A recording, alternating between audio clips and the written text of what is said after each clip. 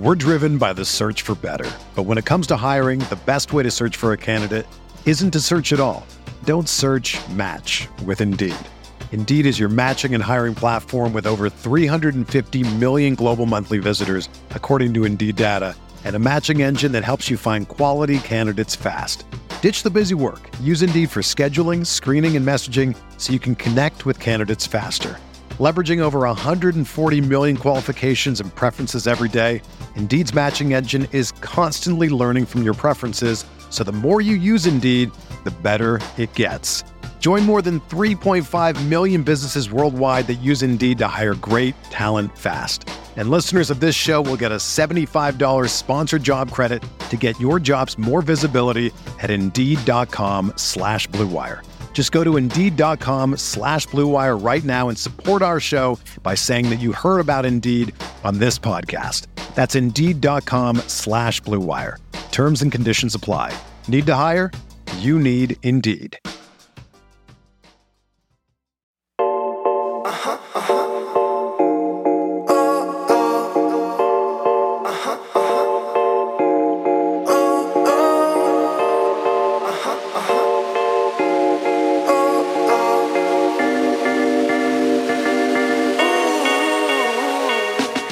What up, what up, what up? Welcome back to another edition of Green with Envy. As always, this is your boy Will Weir returning from vacation. How you doing? How you living? Joining me today as I do each and every time, we have the Holy Trinity, the three-man weave is in the building. Joining me first and foremost, we have my best friend, the co-host, and the coach of the podcast, the one and only Greg Manakis. What's going on, man? What's good, bro? Happy to have you back. Fresh off of the viscous Puerto Rican seas, Will Weir makes his return. Viscous, vicious. Sometimes those words, when you're doing some day drinking, they run together, and spell check is not really going to be your friend when it comes to that. But a guy that is my friend, more than my friend, he's my podcasting cousin from across the pond. He's the leader of the Taylor gang. It's the one and only Adam Taylor. What's going on, everybody? How you doing, man? I missed you. Did you enjoy my impression? So I wanted to talk about it because I think you guys did a great job. I honestly, number one, I was flattered by some of the comments that you guys had. Number two, Adam, I thought you slipped right back into that hosting slipper very seamlessly. I thought that it worked until, as you guys pointed out, you got caught up on trying to mimic my intro, the best friend, co-host, and you're like, wait a minute, can I call Greg my best friend? Where do I go from here? Other than that, I really thought that it was smooth sailing, and I really enjoyed that throughout the podcast. Adam, you kind of took the lead on the intro, and then Greg, you took over with the transitions. So I really felt like this was, when we talk about needing to step up as a team, both of you filled in different areas. I thought it was fantastic. I thoroughly enjoyed listening to you too. Rebounding by committee, baby. Gang rebound. Yeah, it's funny, like thinking back on when we first started potting with Adam, when like we didn't quite have it figured out, like how to transition out of topics, and all of a sudden we're like 10 to 15 minutes deep into a topic, and we're like, what are we even saying anymore? Like knowing when to jump in with the transitions versus when Adam is going to naturally transition. I think that's something that's a learned skill. When you podcast together for over 2 years now, you just figure that out. And we, as Adam said, we rebounded by committee, and I it's tough to fill your shoes, but we did it. Well, I appreciate you guys stepping up. And let me ask, was this a pre-planned or was the game plan in place when you guys started recording? All right, Adam, you're gonna intro this, and then Greg, you were gonna take over doing this, or did it all just happen? It just happened in the moment, and it flowed the way it did. Yeah, Adam, I asked Adam to do the intro, but after that, it just happened. I mean, sometimes that's better though, right? If you don't know who's technically hosting it, it kind of just flows better. So it's kind of just like, let me try and get the intro down. And then I stumbled, and then I think Greg kind of grew in confidence. Like, well, we've got the fuck up out the way already, so we can go from here. It's like you got to almost miss that first shot, right? It's like we're not gonna shoot 100% from the field tonight. Somebody's got to miss that first shot, and then we can all play loose because we know it's gonna be what it is. But you guys did an awesome job. I thoroughly enjoyed listening to your takes as I was walking around Puerto Rico, walking on the beach. It felt like I had my friends with me at the beach, listening to you guys in my earbuds as I drank my coffee. And I do have to say, there was a certain point there, Greg, where you enabled transition mode, Greg, that I nearly spit out my coffee. Speaking of breaks, speaking of transitions, and it was honestly almost too perfect because it felt like so my girlfriend Lorena does this to me sometimes where it was so perfect it almost felt like not hurtful, but it was like, god damn, that is what I do. You know what I mean? Because like she'll sometimes just be like, "Oh, you're recording a podcast today? What up? What up? What up?" And I'm like, "Oh my god, we have to cancel the show. This is what I sound like. I can't put this out in the public. This is embarrassing." But your impression of my transition was so spot on. I nearly spit out my coffee. Hey, that's what I do, man. You're my best friend of 32 years. We met each other when we were 2 years old. Are you 34 yet? You're not 34 yet. You're still not 33. Quite yet. Yeah. So you're in your bird year, not in your truth year. Bird year. Yeah, truth year coming up in. Oh, wait a minute. I know we have a whole plan for this podcast, but can I derail this podcast real quick? Can we talk about Kevin Garnett and Paul Pierce in the live stream? Did I miss this? You missed this, Adam? Oh my god! I must have. I thought you just either would have seen it, but I'll send you the clip. But just kind of the quick summary was this was. You remember if it was game? It wasn't the clincher. I don't know if it was game 3 or game 4. I think it was game 3. Game 3, he and KG. So you've seen the clips of KG and Paul Pierce doing. I forget. It's KG's show, but really Paul Pierce is there. He's like the Andy Richter to his Conan O'Brien. He's just on the set the entire time. He's there, and so they did a live stream somewhere, I believe in Vegas at one of the sports books, and let's just say Paul didn't really treat this as a work event. Didn't treat it as a work event. Didn't know what a live stream was, despite the fact that he goes live on Instagram all the time. And he like he's as we learned, he has some issues with that as well. He's hammered drunk throughout the entire recording. And Kevin Garnett's like, "Yo, we're working right now. Like this is a live stream. It's happening right now." And Paul Pierce just like completely ignoring him. Maybe 4 or 5 times. Then after about 90 seconds of him spewing some nonsense, he just goes, "Oh, like we're on right now." And KG's like, "Yes, bro. Like this is it. This is the event. This is what we're doing." Like Paul Pierce literally removes, because he has his sunglasses on inside whatever casino they're in. He removes his sunglasses, and number one, you can see the bags are like 6-inch drop from his eyeballs, and he's like, you see his eyes go bug, and he's just like, "Oh, this is live." And to give you the idea of mostly what Paul Pierce is talking about, Adam, he hired a girlfriend for the event for some reason, and decided to have her sit next to him and KG throughout the live stream. And Paul was very proud of his rental, and wanted to share with Kevin that, hey, did you know this is a thing that you can do on the internet? And proceeded to explain how, I think if you catch the gist of what I'm going to, how this process works. And that was a large portion, some would say too large of a portion of the live stream. He's just going, hey, there's a website. You can hire a girlfriend off this website. She right here. This is a girlfriend I hired off the website. KG's like, "Bro, stop it. And Paul Pierce is like, "I thought I was working with Ticket. I'm talking to Kevin right now. Where's Ticket?" Who's this Kevin? I want to talk to Ticket. Oh, man, I need to Google this, bro. It's one of the funniest clips I've ever seen in my life. And you know how we're talking about like how Greg did the impersonation of my transition. I think one of the underrated parts about it is, number one, KG's the voice of reason somehow in this, and number two, he tries so hard and so futilely to switch the conversation back to basketball that at one point he starts talking about Gabe Vincent, I believe, and Paul is like, man, Gabe Vincent, they ain't even on the court. And KG's like, he literally has the basketball. He's the one who is dribbling the basketball. Bear's like, where is he? Where is he? He's like, P, he got the ball. He got the ball. He's the guy with the ball, P. Bears just doesn't see it the entire time. It's phenomenal. It's great. I'm going like to the point where I want to pause this podcast to go and watch it right now. But it's literally the first thing I'm doing when we start recording. How I've missed that. To be fair, I boycotted the finals because I wanted to watch it as one long series. So maybe I'll come across it then. But it might have got lost in the shuffle, but it is A+ phenomenal content. I know at one point we thought about doing, or I was trying to do some type of Truth Speaks segment or whatever. This would have been A+ content for it. So Paul, please keep giving us more material so we can bring that segment back to life. Just A+ work all around from the KG Paul Pierce theatrics on the live stream. So Adam, that's your homework to look that up when we get. I'm already loading it up right now.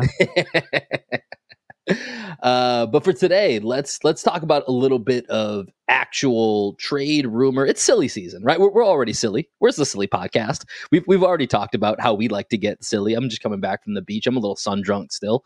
Got off the flight last night. Was drinking for 3 or 4 straight days. So, part of silly season is there's a lot of rumors out there, and the most recent rumor/report that may affect the Boston Celtics comes in the form of an old rumor that we've heard many times before. Now, this one isn't necessarily directed right at the Celtics, but it's a name that we've heard linked to the Celtics before. It's Jason Tatum's mentor, best friend, Bradley Beal, working on a deal with the Wizards to potentially get moved. A lot of complications. He does hold the only no-trade clause in the NBA, and he does have that lofty supermax contract that comes around with the acquisition of Brad Beal. So let's start here, Greg. Brad Beal looks like he's on the market. He's going to have a say in where he goes. And to a degree, that probably actually helps whoever his potential suitor is, because they're going to be dealing from a point of leverage. Well, if you don't move him here, maybe he's not going anywhere. Now you're just kind of stuck with him on the books. So let's put to the side what it would cost to get Brad Beal. Are you currently in on Brad Beal with the Celtics? And have you ever been? Because I actually don't remember what the stand. I think I know what it is, but I'll let you speak for yourself.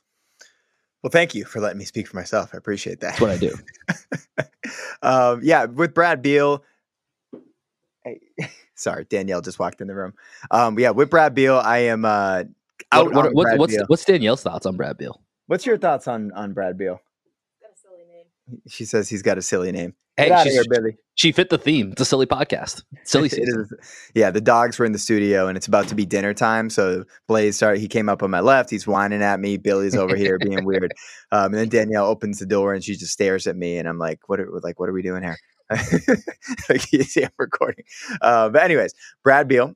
I've never been in on Brad Beal for Jaylen Brown, right? So if that's the workings of this deal, that makes no sense. You're trading in a newer model for the older model. The only reason you might do that is because Tatum might want to play with Beal over Brown. But we had this discussion 2 years ago. If it didn't make sense then, it's not going to make sense now. The Celtics are not going to trade Jaylen Brown for Brad Beal. If there was a way in which the Celtics could figure out to put contracts together and get Brad Beal and figure out for 2 years they're going to have Tatum, Brown, and Beal, and just figure it out later. Like, they can always trade Bradley Beal 2 years into his contract with the Celtics. They can always trade Jaylen Brown after his extension. They could figure out a way to make that work. I personally would not be in on that, but we do have the contracts to make that happen, right? So I would be intrigued to see if the Celtics did go that route, put together some contracts to get Brad Beal on the squad. It would probably be like Smart, Brogdon, and Horford's contracts or something like that. Probably gets the money done. And then you're building around the Jays, Brad Beal, Rob Williams, I don't know, Peyton Pritchard, Derek White. And but I'd probably be out on that. Adam, what are your thoughts? I'm all the way out on it. Like, I'm lower on JB than most, which I think is quite obvious at this point. But I'm still higher on JB than what I am on Brad Beal in terms of fit, especially. I think JB's not been a great defender the last few years, but he's still a better defender than what Bradley Beal is. I understand Brad's going to be better on ball, is going to be able to create a little bit more, but I just don't see the upside there. I also think that one of the things that a lot of people are getting confused is they think it's 2 years until the new CBA kicks in, when really it's next summer. It's 2 years till it affects Boston, because that's when Tatum's Supermax kicks in. You bring in Brad Beal along with Tatum and Brown. Well, now everything is everything's shortened by a year. So now the shit hits the wall next summer rather than the summer after. And then I like how you put it. You're trading in the newer model for the older model, and you're also trading Jaylen Brown. The primary reason you're going to move him is because of a contract situation, and you're bringing someone back in that's already deep into that contract. It just makes no sense to me from any standpoint whatsoever, other than hey, Jason, we're going to give you your best friend, and now you're going to go win MVP because you're the most happiest man on the planet because you're playing with your best friend. And there's a world where that could possibly work for 6 to 7 games before that shine kind of wears off and they realize that there's no defense. No, I'm all the way out, man. All the way out. Will, where are you at with it? 3 for 3. There's literally, I have zero appetite for anything to do with Bradley Beal for all the reasons that you guys talked about, except for that one caveat, Adam, of Jason Tatum, of appeasing Jason Tatum. If Jason Tatum comes and says, I want Brad Beal, and that's what it's going to take for me to sign, my next Supermax extension, and for me to be happy, then yeah, sure, you go with it. But I think, obviously if you're trading Jaylen Brown out, and I actually think for the Wizards, it wouldn't make sense for them to necessarily trade for Jaylen Brown, because I think, and we'll talk about this in a second here, because the one thing I didn't necessarily agree with on the last podcast is I just am not super concerned about giving Jaylen Brown the Supermax and doing so and then kind of figuring it out down the line, which we can talk about. But I think part of that is because you have the built-in safety net of Jason Tatum, who is a bona fide top 5, 6, 7, 8 guy. If you put Jaylen Brown on the Wizards are literally just back in the same place of having a guy as your number one that shouldn't be your number one. He's younger, but then he's also an unrestricted free agent to be. And I don't think Jaylen Brown's going to look around and go, KP and whatever $120 to $150 million deal he might get. They re-signed Kuzma. Like, is this where I want to be if I have the choice to go wherever I want now that I'm out of Boston? Like, I don't think Jaylen Brown's going to look at that as appealing. So I don't even think this deal really makes sense for the Wizards with Jaylen Brown. And then if you find a way to, as Greg talked about, pull this trade off without trading Jaylen Brown, number one, the finances of it are just an absolute disaster. And then I think when you look at building around the 3 of those, we've talked about this before when this name has come up. It's a high floor, but I don't think it's a very high ceiling. Like, I think you're not going to be bad as long as those 3 guys are healthy, but you're going to, number one, struggle to put anybody around them. And I think because of that, you look at the way the 3 of them would potentially fit together, and it's a little clunky. It doesn't feel, there's not a true playmaker out of them, right? That really connects them together. They're all going to be, wing type players. I just don't see the fit other than, like we said, if Jason Tatum demands it. So I think with all 3 of us being out, there's not necessarily, a ton of discussion for us on that. But Greg, it looks like you do have something that you wanted to add in. No, I mean, what I wanted to do, I had this really good transition, and I was failing my transition game because we do need to take a break right now. And you were talking about, so I'm just going to go ahead and do it. You were talking about whether or not we have an appetite, right, for Brad Beal. And speaking of appetites, after this break, we're going to discuss whether the Celtics are hungry for a little beef stew. We're driven by the search for better. But when it comes to hiring, the best way to search for a candidate isn't to search at all. Don't search, match with Indeed. Indeed is your matching and hiring platform with over 350 million global monthly visitors, according to Indeed data, and a matching engine that helps you find quality candidates fast. Ditch the busy work. Use Indeed for scheduling, screening, and messaging so you can connect with candidates faster. Leveraging over 140 million qualifications and preferences every day, Indeed's matching engine is constantly learning from your preferences, so the more you use Indeed, the better it gets. Join more than 3.5 million businesses worldwide that use Indeed to hire great talent fast. And listeners of this show will get a $75 sponsored job credit to get your jobs more visibility at Indeed.com/Blue Wire. Just go to Indeed.com/Blue Wire right now and support our show by saying that you heard about Indeed on this podcast. That's Indeed.com/Blue Wire. Terms and conditions apply. Need to hire? You need Indeed.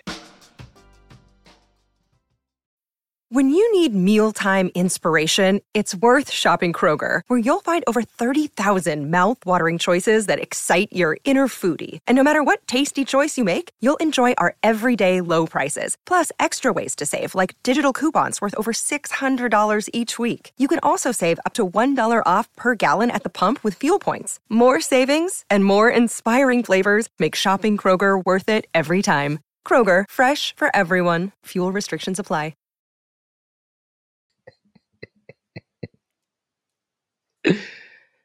All right, Greg. Well, with that unbelievably tasty tease that you just left us with, I feel like, I'm still transitioning off vacation mode, but you're in a zone right now. So transition us, please, to our next topic. Well, I'm going to kick this to Adam because Adam is the most insider of the three of us. There have been rumors that the Celtics are interested in Isaiah Stewart, right? It's Isaiah. I think that's his first name. Beef Stew, as he's affectionately called in Detroit. If you're not a huge basketball fan, he's the guy that tried to kill LeBron a couple of years ago when LeBron elbowed him in the face.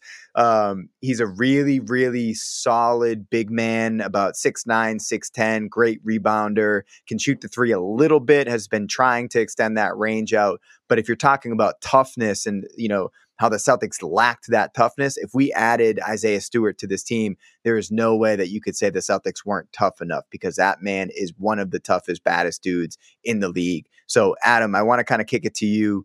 Give me your initial thoughts on these rumors with Isaiah Stewart. What would have to go out?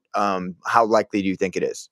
Yeah, so I haven't looked at the numbers. In fact, I'll do it on the fly. I think that this one is a non-starter from Detroit side. I don't think that Detroit already would be willing to give up Beef Stew, just simply because he's such a big part of like what they're trying to do culture-wise, what they're trying to do with having a rim-running, powerful kind of big man that's a bit of an enforcer to protect some of the other guys. You got Kate Cunningham there, you've got Killian Hayes. None of these dudes project to be like super stocky, get in your face type players. They're very skill based players. So you need someone like Isaiah Stewart that's going to really get up in your face, play that Marcus Morris role, or Markieff Morris role, both of those guys. So I don't think it's going to happen. I think if you wanted it to happen, there's a world where it could be like let me have a look what he's earning. Right. So he's only on about $5 million next season. Yeah. Then he's a restricted free agent. So you could realistically do it for like a Peyton Pritchard plus draft assets and be done with it, right? Like it's not going to cost you much in terms of player personnel or pick personnel. But I just think that, in my opinion, Detroit are going to have every intention of re-signing him, upping his contract next season. I think that Boston are going to be a little bit tentative about giving up too much for a guy that could potentially decide to walk, if a decent offer sheet comes in that Boston don't feel great about matching. And he's going to be walking into a smaller role as well from what he's got in Detroit. So to me, it just doesn't make sense in terms of why would Detroit give that up, considering how well he's played as kind of like a glue guy. I personally love him. I think he's got the best nickname in the NBA. Anyone that's got the balls to try and fight LeBron James, who, by the way, is a behemoth of a man. They're A-OK in my book. I really like Isaiah Stewart. Hey, man, Beef Stew, 6'8", 250. As Greg was bringing up that, talking about that clip, I started replaying it in my head. And I don't know about you guys, but Bone Crusher started playing in my head because he ain't never scared.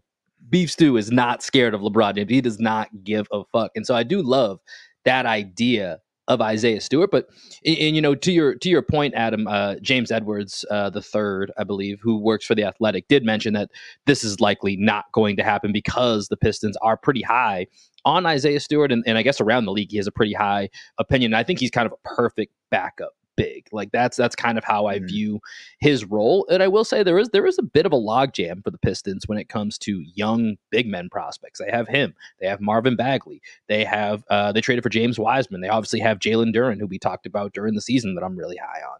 Like they do have a bit of a logjam there. So to find an avenue, with a guy like Peyton Pritchard who could, maybe fill more of that backup role, I think there's an avenue. I don't know that they'll explore it. I think that there's an avenue for it, but I do think it's interesting hearing the Celtics come up in some more kind of trade talks to rework the roster because, as I talked about when we were, in the first segment with Brad Beal, I'm not nearly as concerned about giving Jaylen Brown the supermax. I think it's a pretty easy decision. I don't think, I did like the point that I think it was Adam, you brought up that there's the supermax and there's the max, and you can find a number in between. It doesn't have to be, 35 million or whatever that number is. Like you could find a number in the middle. I don't think it's worth, trying to negotiate those couple of million given the fractured relationship after the Kevin Durant, trade rumors. So I think for me, it's you give him the supermax. And like you said, 2 years from now, when Tatum's extension, that's when you're really like, okay, we got to figure out, does this definitively work? But I think you have 2 years to figure that out. And then I think around that, it's these other supporting pieces, which is why you look to maybe get into the, Isaiah Stewart game to give you a backup option in case you need to move Rob or in case you need to move Al and you have another big man replacement in there. And that's where I think the Celtics are kind of in this interesting position now. And we've heard the last couple of days. Number one, we don't know if Grant Williams is going to be back. I think it's feeling more and more likely as we hear the Pacers are interested. I think the Pistons might have been part of the rumors of interest. Well, let me jump in there, Will, because would it make sense for a beef stew Grant Williams sign and trade, right? If we sign Grant to $12 million a year, trading for beef stew, so we're saving $7 million. Grant fits what Detroit's trying to do a little bit because none of their big men can space the floor. Exactly. Is that something that you guys would be interested in? Yeah, I just think that then you have to worry about you back in this same position again next summer with Beef Stew, and you have to be sure that you're going to be able to re-sign him. Well, here's the thing, Adam. I think that's kind of the unfortunate reality of this new CBA is that a lot of teams are going to opt for that route of, listen, we may not give him an offer. He might not be here long term, but we're going to go try to find proven guys on small sample sizes. So like Isaiah Stewart played 2 years, you get a year or two out of him. He hits the free agent market and then you let him walk. And then you worry about securing those big dogs, so securing the Jays, securing, right now we have three $20 million guards. I feel like that in some ways in the next year or two is going to filter itself out. And so I think that actually might be the approach that the Celtics try to lean into. And we have our 3-4 guys. And then the goal is going to be, how can we cheaply fill in that back end with guys that we know are only going to be here a year or two. And that might be, I think we're still going to play out what this new CBA will look like and how it will affect roster construction. But I think that could be one of the ways is that you're just finding cheap young back end talent to kind of fill in those rotation spots. Yeah, and I think that makes a load of sense. I will push back a little bit and be like, that's probably going to be any team that's not in the second tax apron, where they have a full MLE, where they can go and sign guys to actual contracts that aren't vet minimums in free agency. If you're planning on being a second apron team, keeping someone like Isaiah Stewart around, being able to ink him, say he's on $5 million this season, his average annual value through his first contract's been 3.7 mil. So say you can ink him to a $8 million a year deal, 8 to 10, right? That's far more beneficial for you for the next 4 years than letting him walk and replacing him with a Blake Griffin type of vet minimum guy. So I think that the risk of losing somebody on the first off season of the new CBA, where even the front offices are still getting to grips with everything because it's the first go round in that new system, that would be something that me personally, I would try to avoid. You'd want a smooth transition next year so you understand what you're walking into in 2025. Yeah, and it's funny you bring that up. I was actually texting with my brother earlier today, and we were talking about whether or not it makes sense to keep Jaylen Brown, what trades are out there for JB if we didn't want to run into the CBA complications. And one of the things that I brought up, I was just like, man, everybody's dealing with this, right? All of the teams that spend money are dealing with this, and everyone's going to figure it out. Eventually, people are going to figure out the loopholes, are going to figure out the systems. As Will said, is it going to be bringing, getting guys in and churning them out and having a little bit of a revolving door, like running backs in the NFL. Exactly, right. Is it going to be more like running backs in the NFL? It's a great way to put it. But if you think about saving money and saying on the beef stew versus Grant Williams, if beef stew maxes out at a $8 to $10 million a year guy and Grant Williams maxes out at a 15 to 17, right? It probably makes more sense to keep beef stew at the 8 to 10 over Grant Williams at the 15 to 17 because that's guaranteed and you know what you're getting out of him. And Grant Williams at 17, like, can you allocate that extra $8 million to a guy that you know what you're getting that has a higher ceiling than a Grant Williams, So it's going to be really interesting. And I don't know what's going to happen with the CBA, but I know that people are going to figure it out eventually because everybody in the NBA is smart.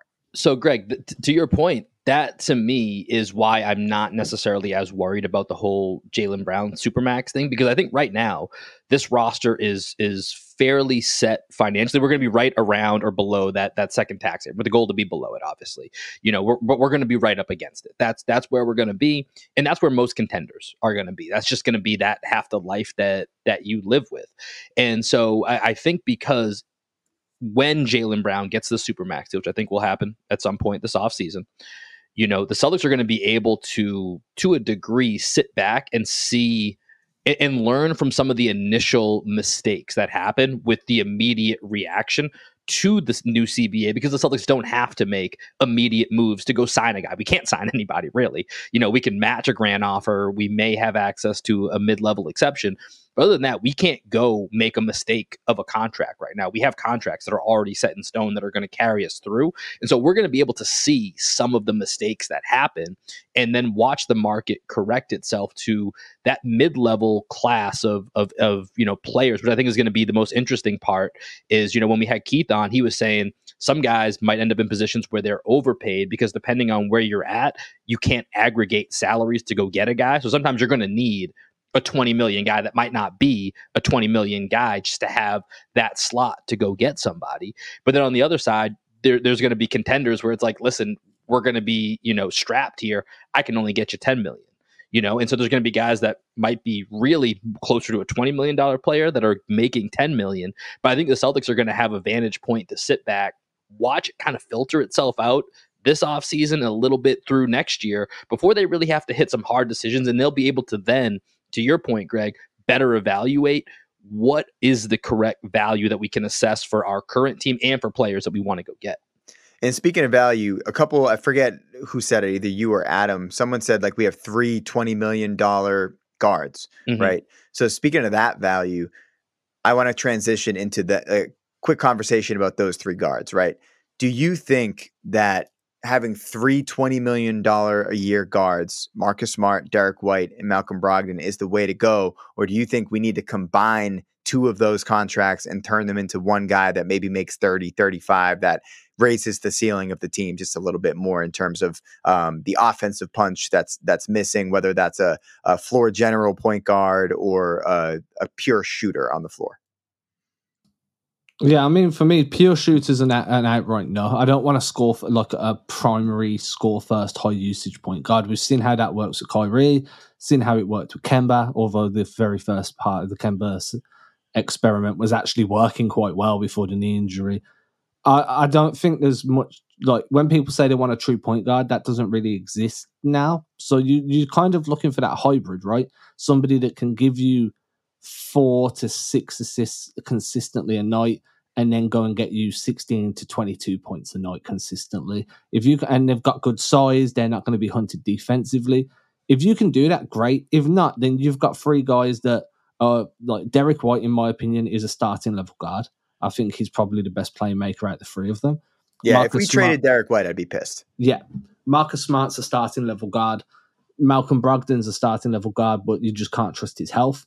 I think Smart is the one that's most at risk of just dropping off randomly and just not ever going back to where he was just because of the way he plays. And I think Brogdon's the risk of being out for a season after 4 games for some random injury too. So for that reason, I'd aggregate those two to try and get a better guard. I just don't see how you could do that in terms of what other team's going to want to bring those two in. It's a tough combo. I was going to say, I think the only name that makes sense is Chris Paul, right? If you traded Marcus Smart and Malcolm Brogdon for a Chris Paul, like that's the name. Which, by the way, that whole situation's weird of whether or not he's actually being waived. Was Chris Haynes just wrong? I don't know. I was kind of out the loop the other day, but I was catching up on it, and apparently he might not be waived, or I don't know what the hell. I think they're waiting until the 28th. which would make sense. It was ridiculous. It was weird that they came out and announced it, as early as they did. But I agree with you, Adam. I think it's a tough pairing to say, hey, both of these guys, and then send them to one location. Phoenix might be that answer, and that's a little bit of when we did our trade segment, for Bleacher Report a few weeks ago, where it's like they just need more bodies, right? They need more guys to go around Durant and Booker. So that's a bit of a unique situation. For me, it's almost trying to take maybe one of, and I agree with you. I think with both of you, Derek White, at least for this offseason, he's untradeable.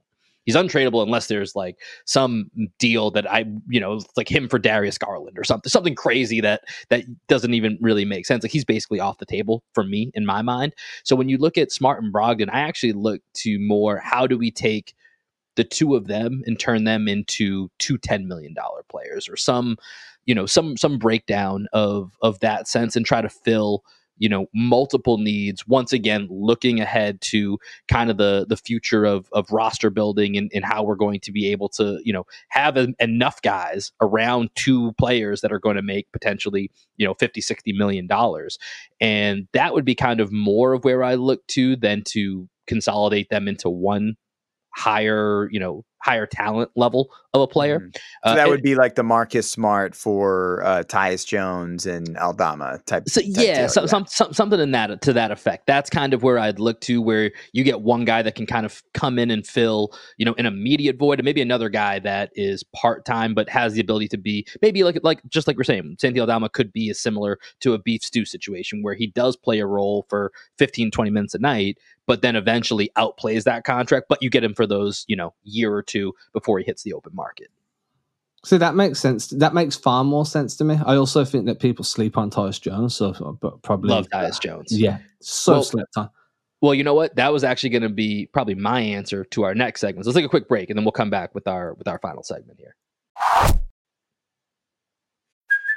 Hey, it's Kaylee Cuoco for Priceline. Ready to go to your happy place for a happy price? Well, why didn't you say so? Just download the Priceline app right now and save up to 60% on hotels. So whether it's Cousin Kevin's Kazoo Concert in Kansas City, go Kevin, or Becky's Bachelorette Bash in Bermuda, you never have to miss a trip ever again. So download the Priceline app today. Your savings are waiting. Go to your happy place for a happy price. Go to your happy price, Priceline. All right. So the last thing that we wanted to do today, and the guy that I already brought him up on a previous podcast here, but we want to talk about just off-season targets. So sporadically throughout the offseason, at least leading up to free agency, when it comes to, with free agency and with trades, I should say, we wanted to kind of highlight just guys that we think are good fits, good targets that the Celtics could be looking at, or maybe should be looking at. And, Adam, you just talked about Tyus Jones. I don't know what it is, but man, I got a hard on for Tyus Jones when it comes to trying to make a trade for him. I know that's weird to say, but we tried. So a couple weeks ago when we did the Bleacher Report special and we went through making trades, it was like, what is it? Like a Ouija board. Every time I was trying to put something into the trade machine, I just kept putting Tyus Jones back in the trade machine. I just kept finding a way to try to get him on the Celtics. I think he, aside from Chris Paul, as you just said, Greg, he's the guy to me that makes the most sense, unless Chris Paul does get waived, and that could change some things. But I think he's the guy that makes the most sense, that actually changes or gives us a look at what the Jays could look like with a different type of guard with them, that sets them up, gets them into their spots, as everybody, wants to talk about, and can be a guy that can shoot the ball decently and can get his own shot. We've seen him step up with Ja Morant out numerous times, and the Grizzlies have had tremendous success with him as a starting point guard. So I think for me, that's a guy that I would look at as an offseason target to keep coming back to. Okay. Two responses there. One of them is a question. First question. I've never actually used a Ouija board. What did you mean by that? So this is a great question, because I've never used one either. So I was kind of going with it in the sense that this is what I believe happens. Wait, hold on. Adam, have you ever used a Ouija board? No. Okay. Well, then this is the worst podcast to discuss how a Ouija board works, but this is how it works. I want you to explain how you think a Ouija board works. I think that's great podcast. You're supposed to contact the spirits or whatever. And I actually don't know what, makes people move the board around to certain the different letters and symbols that are on the board. But it seems like if the spirit, using air quotes here, is supposed to be telling you a message, it keeps coming back to the same thing over and over. So for me, in my Ouija board analogy, was Spot Track, and the trade machine I was using kept saying, "Trade for Tyus Jones." Okay. Trade for Tyus No, Jones. that makes sense. Trade for Bradley. No, don't trade for Bradley, but trade for Tyus Jones. So that was where my thinking was coming from. I love it. My second response is, if we get Tyus Jones, I personally wouldn't want him to come in and be the starting point guard of the team. I still would want him to play the 6-man role off the bench. Personally, I don't think he's a starting caliber point guard, but he's like the best backup that you could ever have, and he's the perfect backup. I don't think that he has the size necessarily to be a starting point guard. He's like basically the same measurements as like a Gabe Vincent. You know what I mean? Yeah. But he's like I think he's a better player than Gabe Vincent is. But when you look at what happened to Gabe Vincent in the finals, when you go up against other teams with size, they're going to take advantage of that. They're going to be able to hunt him. So Tyus Jones, if we brought him in, I still would want him coming off the bench, playing that 6-man role that he's accustomed to. What are your guys' thoughts on that? Yeah, I mean, I think that playing that 6-man role is perfect for Tyus Jones. I think that's where he's built his value around the league in the first place. You wouldn't want to really change that. The only good upside is, that he's proven he's capable of stepping into a starting role for stretches and not really being a liability. And that's important, right?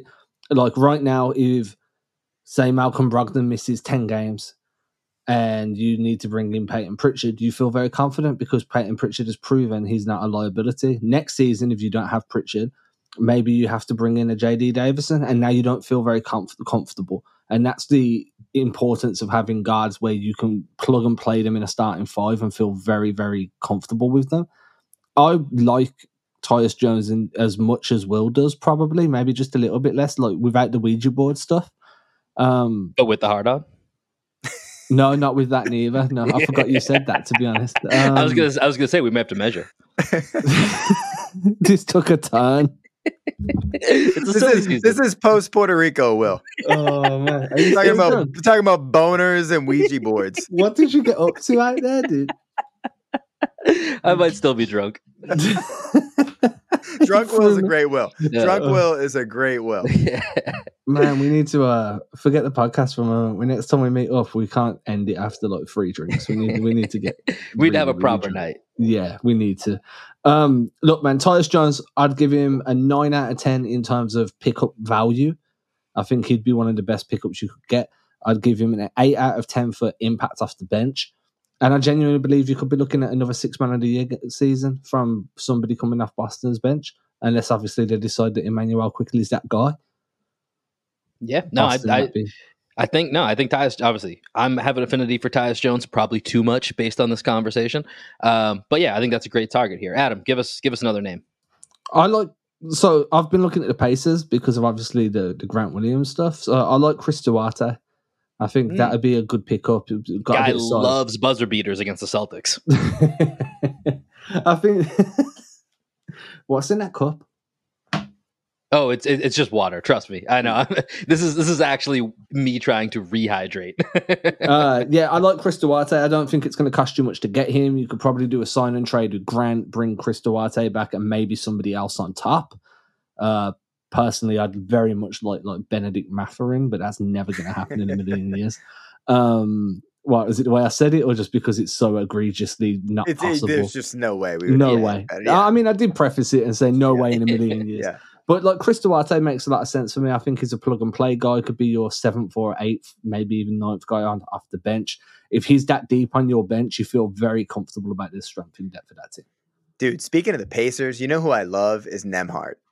If there's a way, I don't think there's any way they would give up on that Halliburton Nembhard pairing after just 1 year, after you saw what they were able to do. But if they believe that Mathurin is the guy, right, and that they think Nembhard is kind of just like a nice piece, but hey, he's more expendable than a Mathurin because Mathurin's ceiling is higher. If the Celtics could somehow figure out a way to get Nembhard, I think Nembhard is the type of point guard that could come in and run the show, because he did that in college, and he reminds me a little bit of Derek White. He's got a little bit of Derek White in him, but I think he's a little bit more of a natural point guard than what Derek White is. I really like Nembhard. If the Celtics were able to get him, I'd be pumped. I'd be very happy if they could get Halliburton.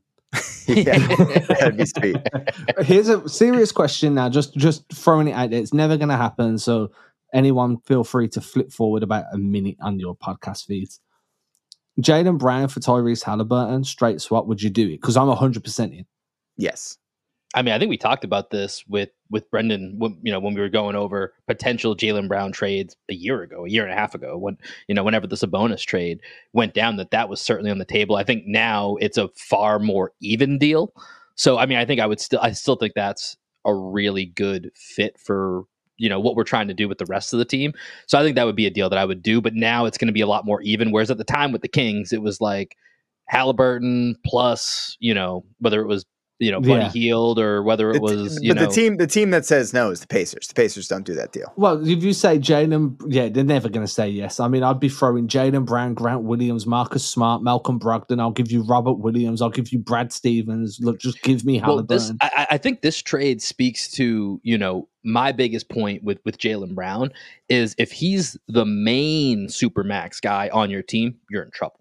If he's the secondary supermax to complement the true supermax, and it's, he's an accompanying factor as opposed to the main guy, you're going to be okay with that. But if you're doing this in your Indiana, and now you're saying, hey, Jaylen Brown, we're giving you the keys instead of Tyrese Halliburton, that's when you're going to get yourself in trouble, I think, with this new CBA. And then all of a sudden you're back to the Wizards that we started talking about here. Jaylen Brown would fit nicely next to Halliburton. Together that'd be a great fit. That's that'd be a great backcourt. Yeah, exactly. What you're saying is you want to trade Jason Tatum for Halliburton. Is that what you're saying? Yeah, that's. I don't know. You got me. I'm only doing that if they put Daniel Tice in the deal. It's the only way you're going to get me to commit to Tatum for Halliburton. We gotta have Tice. We gotta have Tice back. All right, Greg, give us your name here. That'll be the last one before we wrap up. I'm going to save the name that I had for this pod because I like Nembhard. I just like throwing the name Nembhard out there.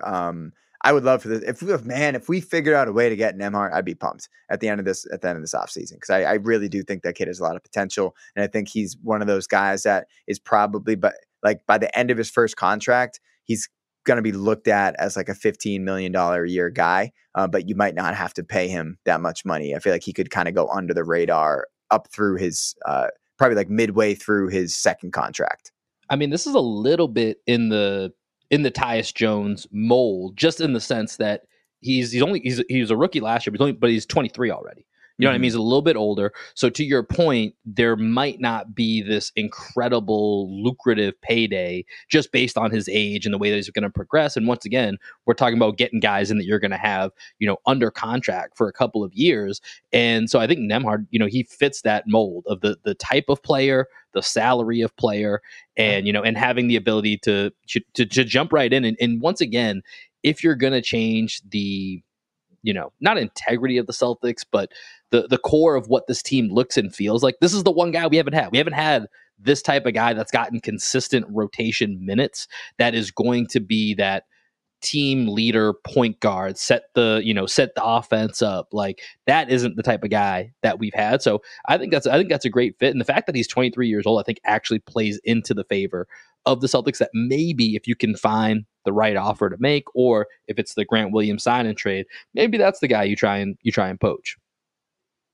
Does anyone else feel like if you trade Grant Williams or if you lose Grant Williams, he's going to be really hard to replace? Well, I mean, that's the other news of the day, right? Danilo Gallinari opted in to his contract. He's coming back.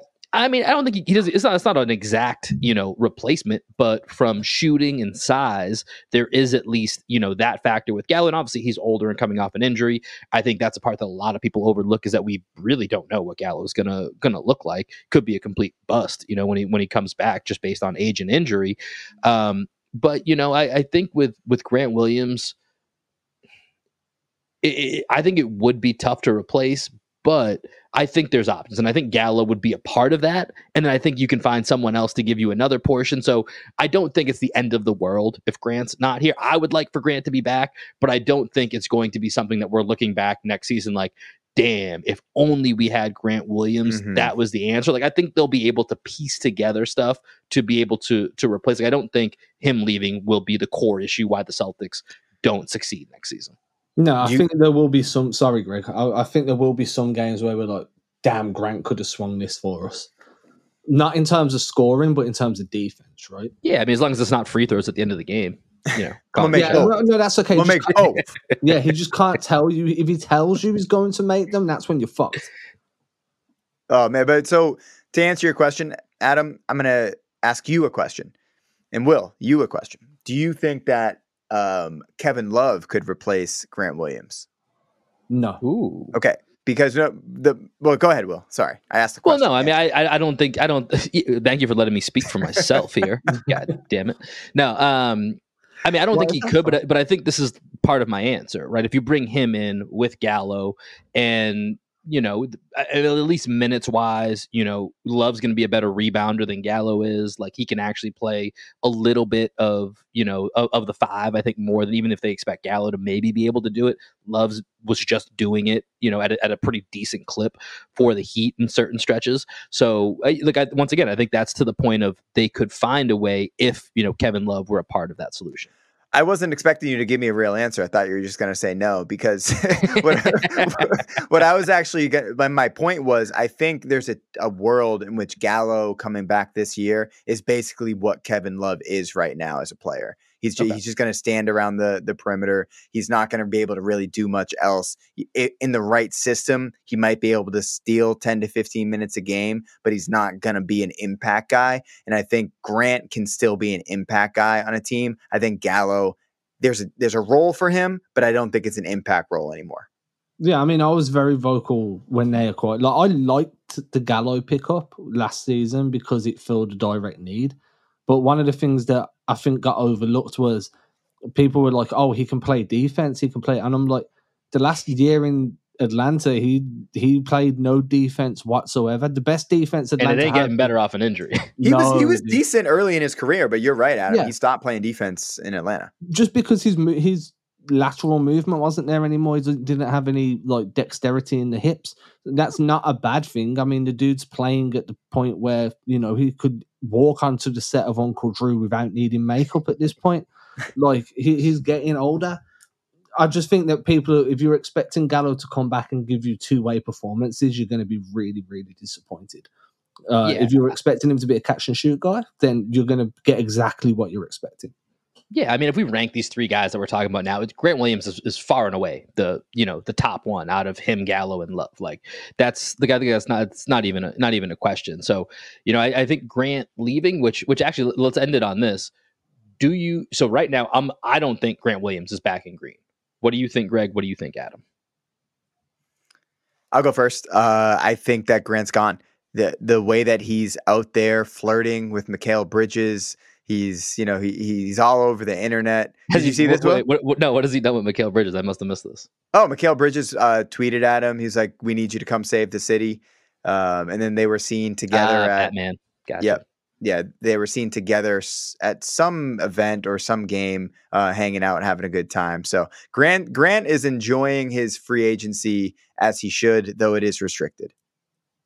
I'm gonna say he comes back mainly out of wishful thinking. A little bit of hope, but I also think that Grant's super competitive, as we saw against Miami while he was playing through an injury, and if he wants to be able to be competitive when it actually means something, when it actually has an opportunity to end in a championship ring and so forth, then there's not going to be a better option for him than where he is already. Every team that's going to have cap space that can make a real play for him don't have the ability to offer him a guaranteed postseason run. They might get you into the first round. You might even get into the second, but eventually you're going to come up against Boston, and then it's all going to go to shit for you. So the best thing for Grant in terms of career prospects, in terms of if you really do value winning, it's Boston. But I do think Houston are going to come and just make a ridiculous offer, and he joins in Ime Udoka, and they fight like walruses. I think too many of those teams are looking for a walrus. Don't you remember that? I do remember that, actually, with their fake press conference fight or whatever they had. Yeah. But yeah, I mean, I think Grant's gonna get a little bit of a payday here. I think it's gonna be too rich for the Celtics' blood. I think too many teams that have money looking for a young veteran with experience, and that's Grant. And I think he just fits in seamlessly with a lot of the teams I think can make a play for him. So we'll see. That's all coming up here in the next couple of weeks. For today, that's going to do it, though. Adam and Greg, any final thoughts here? Sign and trade Grant Williams to the San Antonio Spurs for Romeo Langford. I can't do that. Adam had to get his Romeo love in here. But Greg, any final thoughts? And then, you know what? You've been transitioning us all the way through the podcast. Why don't you transition us out like you always do? No final thoughts. We're going to have some music from my band down here in Austin, Texas. This is a new release. It is called Questions and Lies. I hope y'all, Adam, I hope you've had a chance to listen to it by now. And peace, everybody. Peace.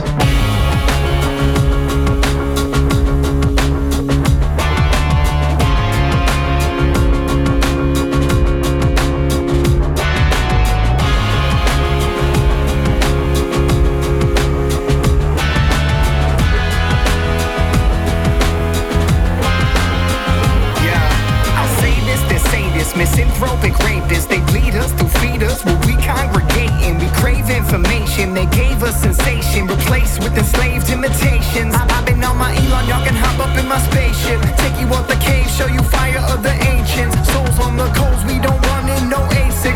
Movement is basic, remove the illusion of you. Cause the truth is I'm clueless, don't know how they do this. I'm caught up in a potluck of chalked up conclusions. Viewing the movement, confused and assuming. Cooped up and compute dust and the truth's fucked and suing. I've been living on the question and I know no other way. I've been drifting on suggestion and the road is staying straight. I came to hear the people speak, so say what you must say. But ain't nobody gotta tell me you got the only way. Fill up my whole world, fill up my world, fill up my mind, please fill up my mind with true things and beauty, with questions and lies, fill up my whole world, fill up my world, fill up my mind, please fill up my mind. Don't show me the answer, show me the answer, just open my eyes. Come on.